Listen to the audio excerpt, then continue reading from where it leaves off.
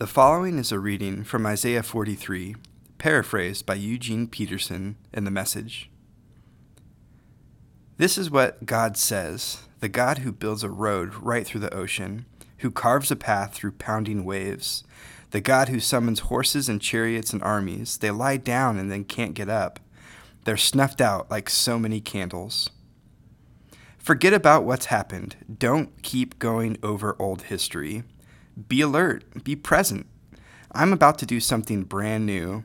It's bursting out. Don't you see it? There it is. I'm making a road through the desert, rivers in the Badlands. Wild animals will say, "Thank you," the coyotes and the buzzards, because I provided water in the desert, rivers through the sun-baked earth, drinking water for the people I chose, the people I made especially for myself, a people custom made to praise me.